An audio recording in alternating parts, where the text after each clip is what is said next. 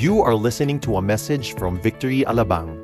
Get the latest updates by visiting victoryalabang.org or like us on facebook.com/victoryalabang. Magpapatuloy tayo sa atin pong series entitled Beyond the Signs. And unfortunately, ito na po yung huling araw ng ating series na ito. This is already the 7th miracle na pag-aaralan natin na ginawa ni Jesus in the book of John. At ito po ay patungkol kay Lazarus. Jesus raised Lazarus from the dead. Yan po yung ating pag-aaralan. Now, ito po ay tamang-tama na taon when Christ resurrected Lazarus at ngayon naman ay araw ng resurrection. Ito ay pag-aalaala sa ginawa ng Panginoon. Somehow, God used the story of Lazarus, to make a proclamation about who He is. Sa ating kultura kasi, iba't iba ang pananaw patungkol sa Easter. Sa iba, it's an ordinary holiday, walang pasok. So sa kanila, ang Easter is just a holiday vacation, time to go to beach. And there's nothing wrong about it. Now, sa iba, it's a historical day. Totoo naman, this is really a historical day because ating iniisip yung bagay na ginawa ni Jesus sa atin pong mga buhay. Iba, ito yung commemoration of Christ's resurrection. Tama din naman. Dahil inaalala natin yung kanyang pagkamatay at pagdating on the third day, He rose again from the dead. And we know, ito yung paalala rin sa atin that Jesus is alive forevermore. Now, knowing all of this, alam na halos lahat ito ng mga tao, bagamat hindi pa rin lahat alam. Pero ang mas pressing concern para sa akin, ay alam ba ng mga tao yung implication ng ginawa ni Jesus at implication ng kanyang resurrection? Iba kasi ang pananampalataya na hanggang doon lang sa si Kristo'y namatay, hindi na nakatawid doon sa pagkabuhay. At kung nananampalataya ba silang si Jesus ay nabuhay, hindi nila alam kung ano yung implication noon sa buhay nila. Kaya sa araw-araw na lumilipas, pagka may problema, malungkot, pagka walang problema, masaya.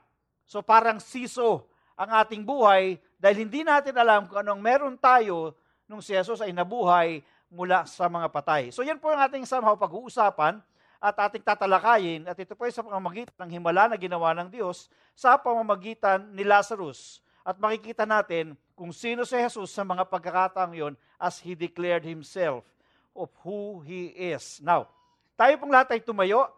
Bawasahin po natin yung ating pong teksto dito po sa may John chapter 11, beginning verse 28 to 44. If you are to really open your Bible, mahaba po yung istorya nan. I just picked yung mga selected verses, pero halos lahat naman po yung sa buhay ni Lazarus ay pag-aaralan natin at yung miracle na ginawa ni Jesus sa kanyang buhay.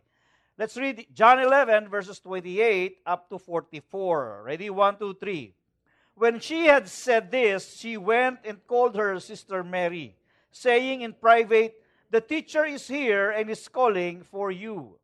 And when she heard it, she rose quickly and went to him. Now Jesus had not yet come into the village, but was still in the place where Martha had met him.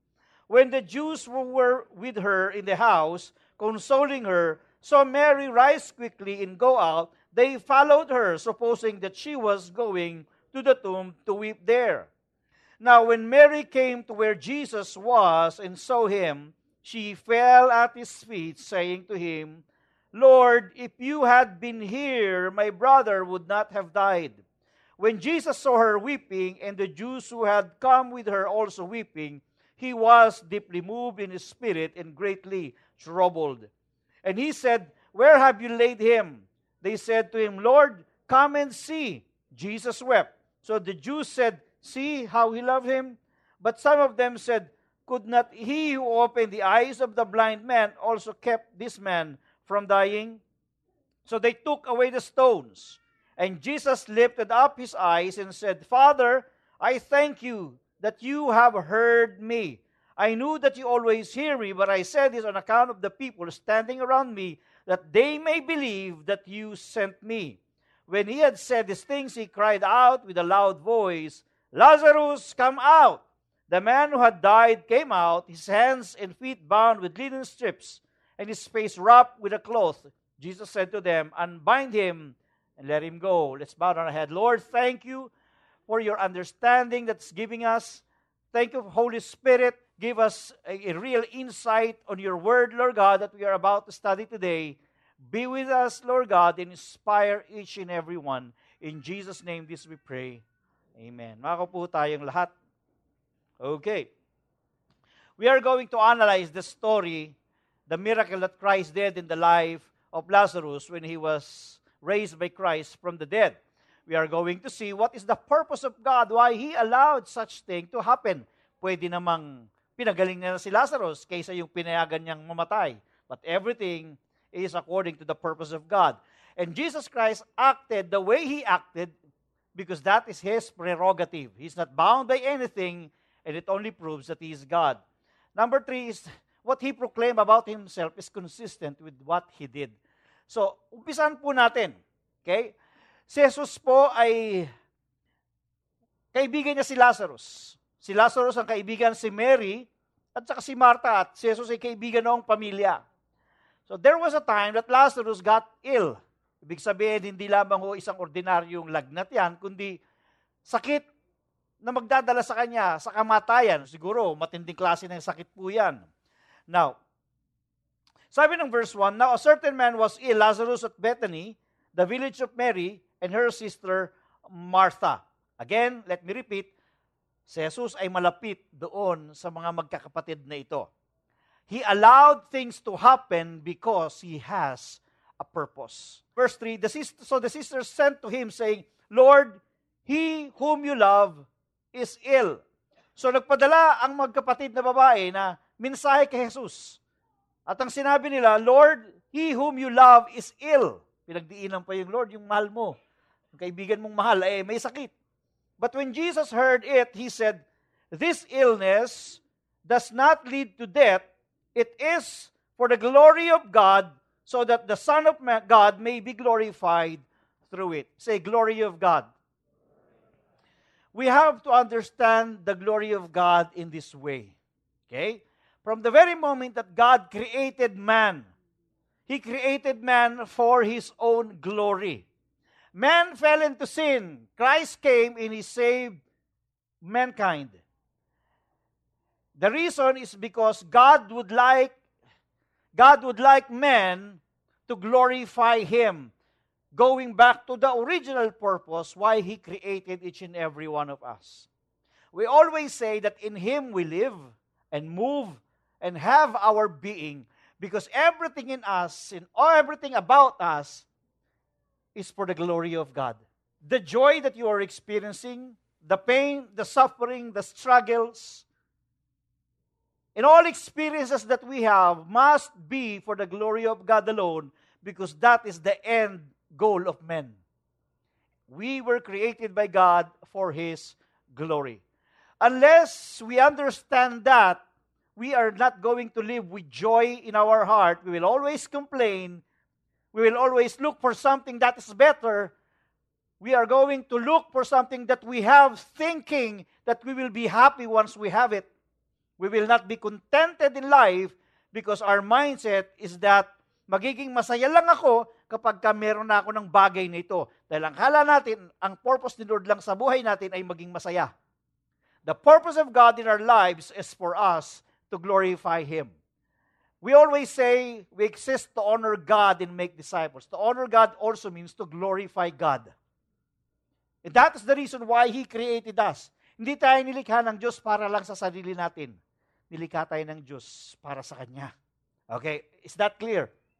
It's a theological statement that we must all understand. Now, nung si Lazarus ay magkasakit at inirelay kay Jesus, nung pinasabihan si Jesus ng magkapatid na si Lazarus ay mayroong karamdaman, di ba dapat ma-alarm si Jesus? Sabi ni Jesus, this illness does not lead to death. It is for the glory of God, and that is the purpose. Christ allowed such thing to happen. It is to serve the purpose of God, and that is for the glory of God. Si Jesus ay isinugo ng Ama dito sa lupa. And unless man recognize Jesus unless man would accept that Jesus eventually would die and be raised from the dead, no one will receive salvation. So the intention of God is for people to recognize Jesus. Now, ang sabi ron, it is for the glory of God so that the Son of Man may be glorified through it. Mapapansin ninyo as we go along, si Jesus, hindi kagad tumakbo nung malaman niyang may sakit. Si Lazarus. Actually, nabot siya ng 4 na araw nang nakalibing si Lazarus nung siya ay magpunta at binuhay. Maraming magtatanong, bakit kinakailangan buhayin niya? Samantalang nung may sakit, pwede niyang punta ng may sakit pa lang at doon ay pwede niyang pagalingin. Tama ba? Bakit kinakailangan hintayin pang mamatay? Ang sagot lang ho dyan ay say, marunong ka pa kay Lord. Di ba? Ang layunin si Lord ay nakafocus sa kanyang layunin, hindi sa layunin natin. Kung may layunin man tayo, dapat i-align mo sa layunin ni Lord. Your purpose must be aligned to the purpose of God. God has a solution in every problem in His mind, even before the problem would arise. Kung kaya may problema kayo, huwag kayong mangamba dahil bago pa kayo magka-problema, alam na rin ni Lord kung anong gagawin doon sa problema ninyo. Amen. And our perspective is that God allowed these things to happen because it is for the glory of God that I may know Jesus Christ more. Because in this life, if we are to look at our lives, marami tayong pwedeng ireklamo sa Panginoon eh. Pagkakulang ang sweldo mo, magrereklamo ka, liit naman ang sweldo ko. Pag wala kang pera, wala akong pera. Pag may pera ka konti, magrereklamo ko rin, konti yung pera ko. Pag marami kang pera, dami kong pera. Ganun ba kayo? Palagay ko karamihan sa inyo, ganun eh. Dami ko talagang pera. Kakainis. We make a lot of complaints before God to whatever situation we are in. Hindi tayo kontento sa kung anong yung bagay na meron tayo. At pag dumadaan tayo sa mabibigat na problema, we always think it's already the end of the line for us. Instead of thinking that it is just a new beginning because God is doing something new. We are not aligned to the way we look at our situation. Hindi ba pwede mo namang sabihin mo, nawalan ka ng trabaho, inalis ka sa trabaho. Pwede mong sabihin na, pambira naman si Lord. Kung kailangan ako ng pera, saka ako nawala ng trabaho. Pwede mong sabihin ng gano'n. O pwede mo ring sabihin, inalis ako ni Lord sa trabaho yun dahil may ibibigay sa akin mas maganda pa. Are you there? You can reconstruct your sentence in such a way that your words will be for the glory of God, and that is also a statement of faith. Amen. Basta yung nagreklamo, bakit iba ito ba napang-asawa ko? Hindi kaya gawin nyo magpasalamat, buti na lang may asawa ako. Ay, yung iba naghahanap ng wala eh. Ikaw meron eh, nagreklamo ka. Before the eyes of the Almighty God, before the eyes of the Sovereign God, nothing happens by accident. Hindi aksidente. God sets us up always for good things. But sometimes the way He sets us up for good things, sometimes it appears to be negative. It appears to be bad. Naalala nyo yung mga panahong nawalan ka ng trabaho, yung pala ang dahilan dahil dadaling ka sa mas magandang trabaho. What seems to be a misery can actually be a tremendous opportunity. God allowed these things to happen in the life of Lazarus because God has a purpose in mind, and it is for the glory of God so that Jesus Christ might be revealed. Now, tuloy natin, verse 6. So that when He heard that Lazarus was ill, He stayed 2 days longer in the place where he was. Minsan we think that pag nag-pray tayo, hindi pa sinagot ni Lord, baka delay. Baka delay si Lord. In our perspective, delay si Lord, but before the eyes of God, that is a divine delay. And if it is a divine delay, it is God's time, therefore it is a perfect time. Andyan po kayo. It is a perfect time. I don't know whatever instances that in your life that you have experienced divine delay. Buti na lang hindi ka sinagot kagad ni Lord yung prayer ko. Kasi kung sinagot ni Lord yung prayer ko, maramang napahamak ako. When God answers our prayers, it is in His own time. Sometimes, we see Him does things and it doesn't make sense for us. Bakit ganun, Lord? Bakit sa lahat ng mga may sakit, ako pang nagkasakit, ba't nilala yung kapitbahay namin? Di ba? Bakit naman sa dami ng problema, ito pang problemang binigay mo sa akin, Lord? Para bang yung iba, para bang yung ikaw lang walang karapatang magka-problema? Yung iba, pwede magka-problema, pero ikaw hindi. Andiyan po kayo? Pagka mabigat yung dinadala mong problema, iniisip mo, parang napakapalad naman ng iba, wala sila ng problema ng katulad ko. Pero kung titignan mo yun talaga sa isang positibong pamamaraan, kung gaano kabigat yung dinadala mong problema, most of the time, ganun din kabigat yung breakthrough na mararanasan mo eh. Amen. Kung ikaw man ay naglalakad sa landas na ito at meron kong krus na binubuhat, tatanong ka, bakit ang hirap naman ng buhay Kristiyano? Bakit dito pa? Bakit naman nagbubuhat pa ako ng krus na ito? Pwede mong putulan yung krus para mabawasan yung binubuhat mo. Pero yung pala, pagdating mo sa isang banda ng yung buhay, mayroong palang bangin doon at naroon yung napakaraming pagpapala, pero bago ka makarating doon, yung palang krus sa buhat-buhat may gagawin, parang tulay, para makakrus ka doon. Pinutol mo. Are you there? Ang bawat isa sa atin ay hinuhubog ng Panginoon sa area ng ating pananampalataya, sa area ng ating karakter. Nang sa ganun is maging handa tayo pagka pinagkatiwalaan tayo ng bagong bagay. Maybe you are aware of the life of Joseph the dreamer, hindi ba? Katakot-takot yung dinanas niya, hirap. And eventually, God placed him in the highest position, second to the Pharaoh. That's the purpose of God, and it is for the glory of God to see His own men be lifted up and be put in the highest position for the salvation of His people. Ang bawat isa sa atin ay may plano ang Panginoon. He is concerned. He is concerned with Lazarus. He is concerned with so many of us, with all of us. But the way God moves is different from the way we want Him to move.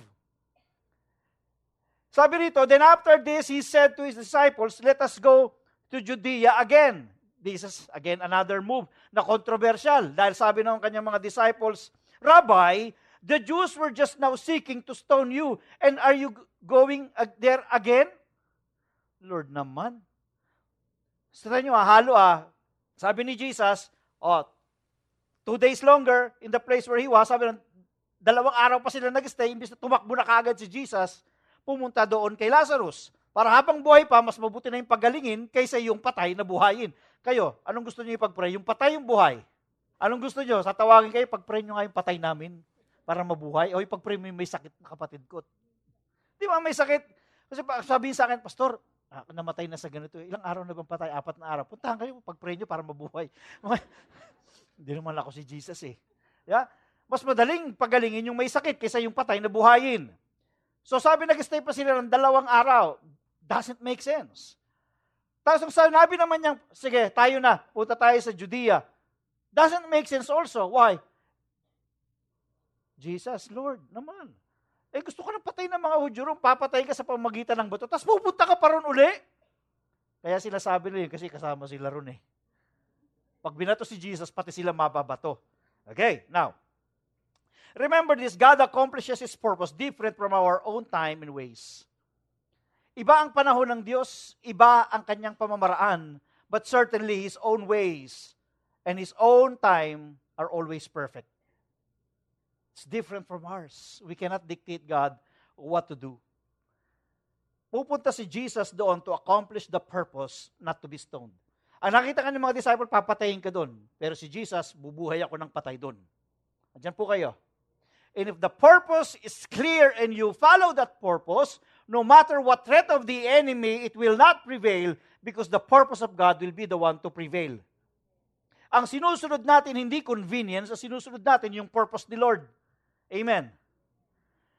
Tutusin ako, conveniente na ako dito sa Victory Alabang. Bakit pupunta pa ako ng Parañaque? Para mag-plant doon ng church. 2 pa, isa sa Sukat, isa sa Bikutan. Yung Sukat, July, magsisimula. Yung isa, October. Parehong under my leadership pa. Paano yun? Parang hirap. Okay na ako dito, Lord. Tuwing 1 o'clock, tsaka 3 o'clock, may taong dumadating dito. At nakikinig, kahit minsan natutulog yung iba. Pero at least nandyan sila. Bakit pa ako pupunta doon? Cinema, di ba? Alam mo naman, pagka-cinema, ang sarap umupo doon. Yeah, tapos sarap isasandal mo pa yung ulo mo. Di ba? Mas malakas yung aircon. Yan. Baka may popcorn pa. But you see, Jesus would go to a place of purpose, not to a place of convenience. Andiyan po kayo. Si Jesus pumupunta doon sa lugar na kung saan i-accomplish niya ang kalooban ng Diyos, hindi ang sarili niyang convenience. Jesus said, "My food is to do the will of Him who sent me." Ang tanong doon, yun din ba yung pagkain natin? Do we follow our own convenience or do we follow the purpose of God? We are supposed to embrace the purpose of God, not our own convenience, because at the end of it, once you embrace the purpose of God, you will see and you will understand later on that it is more rewarding than our own purpose. Amen. Now, sa verse 9, ang sabi rito, Jesus answered, "Are there not 12 hours in the day? If anyone walks in the day, he does not stumble, because he sees the light of this world." Who is the light of the world? Jesus. Ibig sabihin lang, pagka kayo ay lumalakad na kasama ninyo ako ang nagbibigay ng liwanag, hindi kayo madadapa. Pero ang sabi niya rin, "But if anyone walks in the night, he stumbles because the light is not in him." Saan nyo gustong maglakad? Maglalakad ba kayo na kasama si Jesus o maglalakad kayo na hindi kasama si Jesus? Yun lang po yung ibig niyang sabihin. Pag ikaw ay maglalakad na kasama si Jesus, ibig sabihin, dapat nakikita mo na sa lahat ng dinadaanan mo, may purpose kung bakit ka dumadaan doon. Some of you may be experiencing emotional pain right now. Pero pinapadaan din kayo ng Panginoon dyan so that right after that, you will be a better person. You will be a stronger individual. Amen. That's the way you see it. Ang nakikita mo yung liwanag dahil kasama mo yung light of the world, si Jesus. Hindi mo nakikita yung ginagawa ng kaaway, o nakikita mo yung ginagawa ng kaaway, pero binibigyan mo ng taon yung ginagawa ng Diyos. Tayo tinawag ng Diyos to walk in the light, not to walk in darkness. Sabi na verse 11, after saying these things, He said to them, "Our friend Lazarus has fallen asleep, but I go to awaken him." Si Lazarus patay na. Okay? Pero bakit sabi ni Jesus natutulog? Si Jesus ba nagsisinungaling? O si Jesus ay nananampalatayang si Lazarus ay buhay? Magkaiba yun. Okay? The disciples said to Him, "Lord, if he has fallen asleep, he will recover." Now Jesus had spoken of his death, but they thought that He meant taking rest in sleep. Then Jesus told them plainly, "Lazarus has died." Kasi hindi siya maintindihan eh. He was speaking in faith. Okay? Hindi siya maintindihan. "And for your sake, I am glad that I was not there, so that you may believe." Yun yung dahilan ni Jesus. And this is what discipleship is. Every time that Jesus would do a miracle, andito yung mga disciples niya, may tinuturo din siya. Dine-demonstrate niya para mga taong ito mas mananampalataya pa sa Kanya because darating yung time na si Jesus aalis na and they will be on their own. So sinasama niya yung mga disciples niya, gagawa siya ng miracle that you may believe na ito ay kaya niyo rin gawin dahil ginawa ko. Because I am with you always until the end of the age. Nakuha niyo ibig ko sabihin? So tinuturuan din ni disciple niya itong mga taong ito. So yung mga disciples niya, hindi pa bukas yung kanilang faith. Tinuturuan sila ni Lord. Sabi na natutulog si Lazarus. Sabi ng mga disciples, kung natutulog lang yan, madaling ma-recover yan. Pero patay na si Lazarus. Jesus was speaking and saying things in the eyes of faith. These disciples were saying things literally and physically. Lazarus is dead. Para maabot nila si Jesus, sabi ni Jesus, okay, sige. Sabi ko na sa iyo, patay si Lazarus, pero pupunta ako ron para buhayin siya. Andyan po kayo. Maaaring ngayon wala kang pera. Wala akong pera eh. Pero na kay Lord lang, kukunin ko mamaya. Okay? Maaaring kulang ka sa blessing, pero titingin ka sa langit, lakas ng ulan. Malakas ang ulan ng blessing ni Lord. When you would like to see the way God sees, you need to operate in faith. Because God is in the realm of supernatural, and for you to enter in the supernatural, you need to operate in faith. One thing more, aligning ourselves to the purpose of God requires us to operate in faith. kung gusto mong ma-align ka sa purpose ni Lord, kailangan mag-operate ka ng faith, sa faith. Dahil si Lord, bago ka pa dumating sa isang sitwasyon, nandoon na nauna na sa'yo at alam niya na yung gagawin. So kapag may problema ka ngayon, isipin mo, maganda ang ending niyan dahil nauna na si Lord na nalaman ko ano yung mangyayari pa. Amen? Operating in faith changes the way we speak and the way we see our situations.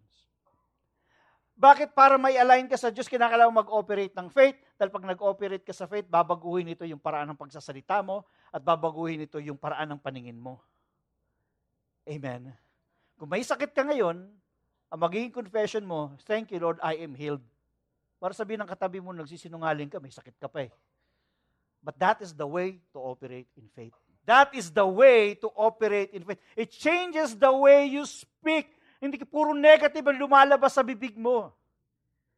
Pag tumarap ka sa salamin, pag nakita mo yung sarili mo, sasabihin mo sa Kanya, in the name of Jesus, you are victorious. Amen. Hindi mo sisignan yung sarili mo, kawawa naman ako. Iniwan ako. Hindi mo titignan ang sarili mong kawawa, titignan mo ikaw ay anak ng Diyos, ikaw ay mapagtagumpay. Yes, may problema ka. Pero, yung problemang yan ay gagamitin na lang Diyos para mas bigyan ka ng mas mataas na tagumpay. Amen. Kaya mas mabubuhay ka ng masaya, hindi malungkot, anuman yung problema mo, it's because alam mo may gagawin ng Diyos. And you need to believe first before you see. The fact is, you need to see first before you see physically. You need to see in the eyes of faith that you are victorious before you can be victorious. Kita nyo, alam nyo, very visual lang tayo eh. Okay? Makinig kayo mabuti. The enemy will give you a picture of doom.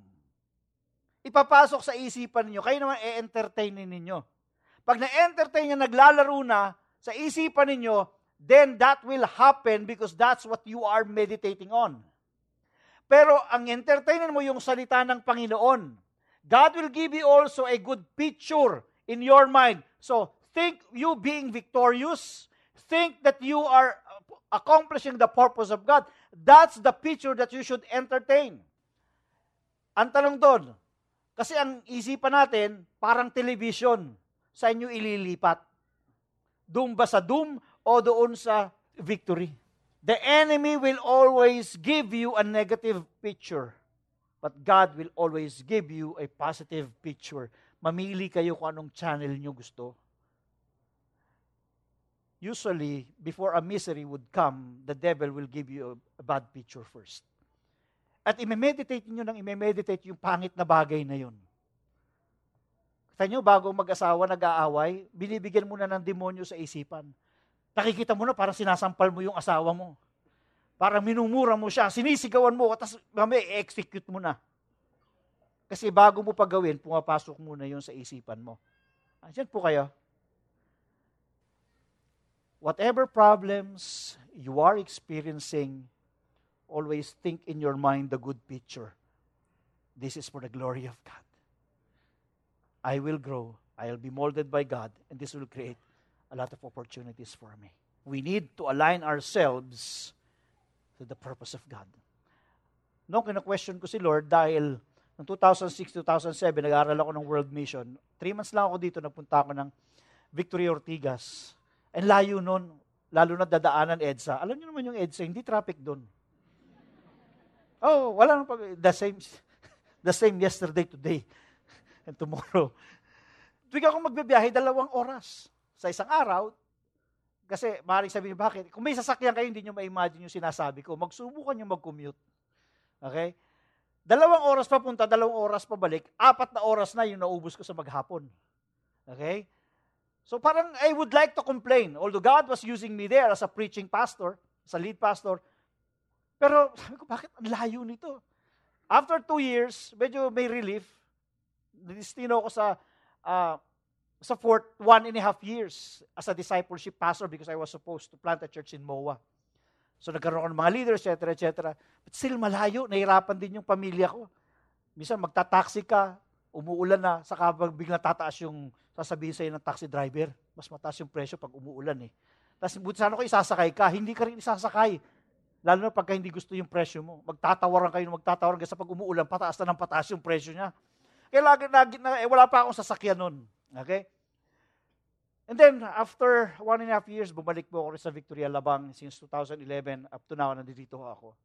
So, iniisip ko yun, para bang, kung titingnan mo in a negative way, dahil hindi ko nakikita yung purpose ni Lord, sabi ko, Lord, parang ang daming nasayang na years sa buhay ko na paikot-ikot ako. But, now it's clear to me. When God opened the door for a church planting in Parañaque, in Sucat, and both in Bicutan, I realized that this is somehow God has set me up for this. Dahil galing ako ng Fort, yung mga taga-Fort doon, ng mga naging leaders ko, makakasama ko pa sa church plant. At yung mga makakasama kong full-time doon, kakilala ko rin. Tapos galing ako dito sa Alabang because supposed to be ang magpa-plant ng church sa Bicutan Fort, ang magpa-plant ng church sa Sucat, itong Alabang. Pinagsama yung leadership noon. So pinagsama, so dalawa ngayon yung itaplant kong church, but one leadership. And I praise God, now I realize, Lord, yung pala yung dahilan kung bakit nanggaling ako ng Fort. At yung pastor ko sa Galleria o sa Ortigas, yun yung pastor ng VMM ngayon. Sabihin, Victory Metro Manila, siya yung supervising pastor ng buong Metro Manila. At sa kanya rin ako magre-report in a way. And Pastor Ariel, knowing as my hub leader, at dito siya sa Victory Alabang, now it makes sense to me. You get my point? Na iniikot ako ni Lord, dahil mayroong dahilan. God has set me up for this. What I thought to be a hardship and a suffering turned out to be a tremendous blessing for me. Amen. We need to look at things in that way. And it took me how many years to realize that? I started 2007 being Ortigas, 10 years. For me to realize that God has set me up for these things. Diyan po kayo. Kung hindi ako sumunod, ako'y nagmatigas, ayokong papalipat, ayaw. Malamang, hindi nang mangyayari yung purpose ng Panginoon. Amen. But when you follow God with all of your heart, though you may not sometimes understand right away, in the end, you will see that it is for the glory of God. Amen. Praise God. Jesus did what He did during His time because that's His prerogative, bounded by His purpose, and He would accomplish a great thing. Now, let's study prerogative. This is a prerogative of the Lord, different from what the disciples were thinking. Now, when Mary came to where Jesus was and saw Him, she fell at His feet, saying to Him, Lord, if you had been here, my brother would not have died. In short, sinasabi niya, Lord, late ka. Kung hindi ka sana late, di sana buhay pa siya. Parang iba sa inyo, Lord, masyado ka late. Late na ang edad ko. Okay. When Jesus saw her weeping, and the Jews who had come with her also weeping, He was deeply moved in His spirit and greatly troubled. So makikita ninyo, hindi concerned si Jesus. Pinalipas niya talaga yung panahon na talagang si Lazarus ay patay na. Because may layunin nga si Lord. God's time is different from our own time. For us, pag nag-pray tayo, gusto natin, Lord, gusto ko yung answer ngayon na. Tama. Pag humingi kay Lord ng pera, gusto mo kung maaari lang bumagsak na roon sa langit. Masakit nun kung 1 milyon na barya yung binigay sa ni Lord. Mahirap yun. Okay? But you see, the heart of Jesus was on Mary and Martha and Lazarus as well. And the same way that God's heart is with you, with your concern. Huwag sabihin, wala pa yung answered prayer nyo, hindi nagmamahal sa inyo si Lord. Mahal na mahal kayo ni Lord. Amen? Sabihin mo sa katabi mo, mahal na mahal ka ni Lord. Okay. So, sabi ni Jesus, where have you laid Him? Saan niyo siya nilibing? They said to Him, Lord, come and see. Then Jesus wept. So the Jews said, see how He loved Him? Then Jesus, deeply moved again, came to the tomb. It was a cave, and a stone lay against it. Jesus said, take away the stones. You see, may iniutos muna ang Panginoon. Alisin nyo yung takip na bato. Okay, kasi sa mga libingan may takip na bato. Now, bakit hindi na lang buhayin? Kung buhayin, marami pang iniuutos. Ang tanong, marunong ka pa kay Lord. You know what? God is an answering God, but you need to cooperate. Gusto mong payamanin ka, ayaw mong maghanap ng trabaho. Hindi ka nagkakatrabaho dahil ayaw mong mag-submit ng application. Si Lord pa bang gagawa ng application letter mo? Gusto mong mag-asawa, ayaw mo naman manligaw. Hindi naman si Lord ang manliligaw para sa'yo.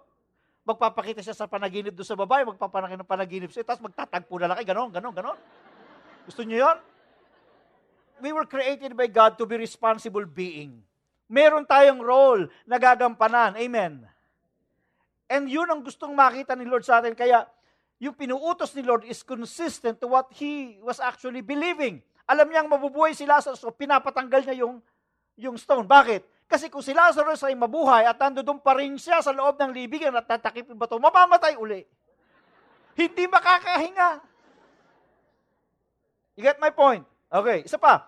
So sabi nila, Lord, by this time there will be an bad odor for he has been 4 days. Sabi natin, God's time is not too late, not too soon. God's time is always a perfect time. God holds the time in His hands. Akala natin tayo may hawak ng panahon eh. Siya ang may hawak ng panahon. Siya ang nagtatakda ng tamang panahon. Hindi po tayo. Jesus said to her, "Did I not tell you that if you believe, you would see the glory of God?" What is our obligation is to believe together with Him. Kung sinabi ni Jesus na siya, ikaw ay mapagtagumpay, you need to believe on what God believes in you. Tinitignan kayo ni Lord, mga anak kayo ng Diyos, kayo ay mapagtagumpay. That's the way God is looking at you right now. But how do you look at yourself today? Do you look at yourself defeated? Do you look at yourself with sickness? Do you look at yourself that you need pity? Or you are pitiful? Paano mo tinitignan yung sarili mo? Is your faith aligned with the faith of God? Sabi ni Jesus, you are more than conqueror. But do you really look at yourself as more than conqueror? Minsan hindi, kasi isipan mo na o nakatingin sa problema. But it doesn't change the fact that you are more than conquerors through Christ Jesus who loves you. Amen? Now, did I not tell you that if you believe, you would see the glory of God? Our action must be consistent with what we believe to be God's will. Yung kilos mo at galaw mo ay nagsasabi kung ano yung sinasampalatayanan mo. Kung nananampalataya ka na ikaw ay magkakaroon ng breakthrough, then huwag kang umurong sa buhay. Keep on fighting. Keep on doing the will of God because we know in the end you will have a harvest. Amen? Praise God. Let's give Him praise. God is also consistent about what He said about Himself. Let's talk about the proclamation, what Jesus Christ declared and proclaimed about Himself. He used the story of Lazarus, the miracle that He did, to reveal who He is before the sight of people and before us as well. So they took away the stone, and Jesus lifted up His eyes and said, "Father, I thank you that you have heard me. I knew that you always hear me, but I said this on account of the people standing here, that they may believe that you sent me." So Jesus made all of these things so that people around Him may believe Him. So they took away the stone and Jesus lifted up His eyes. Okay? So nagpray siya. Ang purpose is to believe. For people to believe. Sabi ng verse 43, when He had said these things, He cried out with a loud voice, "Lazarus, come out." The man who had died came out, his hands and feet bound with linen strips and his face wrapped with a cloth. Jesus said to them, "Unbind him and let him go." One of the Jews, therefore, who had come with Mary, had seen what He did, believed in Him. Did He accomplish the purpose? Yes. There are so many Lazarus in your life. Maybe your relationship with your wife is like a dead Lazarus. Maybe yung finances mo parang Lazarus. Maybe yung trabaho mo ay parang Lazarus. Maybe your relationship with your family is like Lazarus that needs to be resurrected. Jesus is the solution to your problem. Sabi niya, unbind him, let him go. The enemy may be trying to hinder the finances that must be on your hands right now. But with the power and by the name of Jesus, with the authority that God has given you, you can remove the hindrance and let finances come to you. Let the healing come to you. The enemy may be creating an obstacle for you not to have your breakthrough, but you have the power in the name of Jesus to let go of your breakthrough. And Jesus said, I am the resurrection and the life. This is the reason why you can have your breakthrough, why you can have your healing, why you can have success in life. This is the reason why you can succeed in your career, because Jesus said, I am the resurrection and the life. Whoever believes in me, though he die, yet shall he live. Even if your loved ones are not yet saved, if you proclaim the gospel that Jesus Christ is the resurrection and the life, whoever believes in him, though he die, yet he shall live. There may be so many people out there, including your relatives and loved ones, who are spiritually dead, but when they hear the truth about Jesus, they can experience the resurrection power of Jesus, and they can have eternal life. Amen. And everyone who lives and believes in me shall never die. And Jesus made a question, do you believe this? He used only the story of Lazarus and his miracle to Lazarus to drive a point that this must only have one message, and that is Jesus Christ is the resurrection and the life. When Christ rose from the dead on the third day, he gave us the resurrection power. Now the power is in your hands. If you are a believer of Jesus, you have the resurrection power of Christ. You can even command your blessings to come upon you. You can command the enemy to come out upon your life. Everything that hinders your blessing, everything that hinders your life from being successful, you can use the resurrection power of Jesus to actually command the enemy to get out of your life and to let your family, let your finances resurrect from the dead. But the question is, do you believe this? What is this? Do you believe this truth? 1 Corinthians 14. And if Christ has not been raised, then our preaching is in vain, and your faith is in vain. Verse 16. For if the dead are not raised, not even Christ has been raised. And verse 17. And if Christ has not been raised, your faith is futile, and you are still in your sins. But this is the good news. Christ, on the third day, after dying, rose again from the dead. Therefore, ang pananampalataya natin ay may saysay, ang kaligtasan natin ay sigurado. Amen. Christ said, and asked a question, do you believe this, that Jesus is the resurrection and the life? To all of you who are in misery right now, do you believe that Jesus can resurrect your business, can resurrect your finances, can resurrect your family, can resurrect your career, can resurrect your heart? Do you believe this? Our salvation is assured, and our faith is valid. It's not futile, it's valid. Because Christ rose again from the dead. That is the implication. There was a need for Jesus to rise from the dead, or else we have no hope. Hope is not hope at all if Christ did not rise from the dead. But because Christ rose again from the dead, laging mayroong pag-asa, laging mayroong bukas, laging mayroong solusyon, laging mayroong magandang kinabukasang nag-aantay para sa atin. Amen. Let's bow down our head. May kaligtasan kay Yesu Kristo. Regardless of how you feel, it doesn't really matter at all. Put your faith in Christ. He is the resurrection and the life. Ang buhay mo man ay parang walang kabuhay-buhay. Come to Jesus. There is hope. Lord, thank you so much for the message. Thank you for what you have done on the cross. I ask you, Father God, to touch each and every heart today. Their hearts may be wounded. Their hearts may be crying out to you. but you are the resurrection and the life. We come to you. Resurrect the hope of your people. As your head bowed and eyes closed. Sa lahat mo ng nais magkaroon ng personal relationship kay Jesus. Sa lahat ng nais magbalik loob sa Diyos. Sa lahat ng nais makaranas ng isang buhay na masasabing buhay. Christ died for you so that you can live. If you want to have a personal relationship with Him, I would like to pray for you.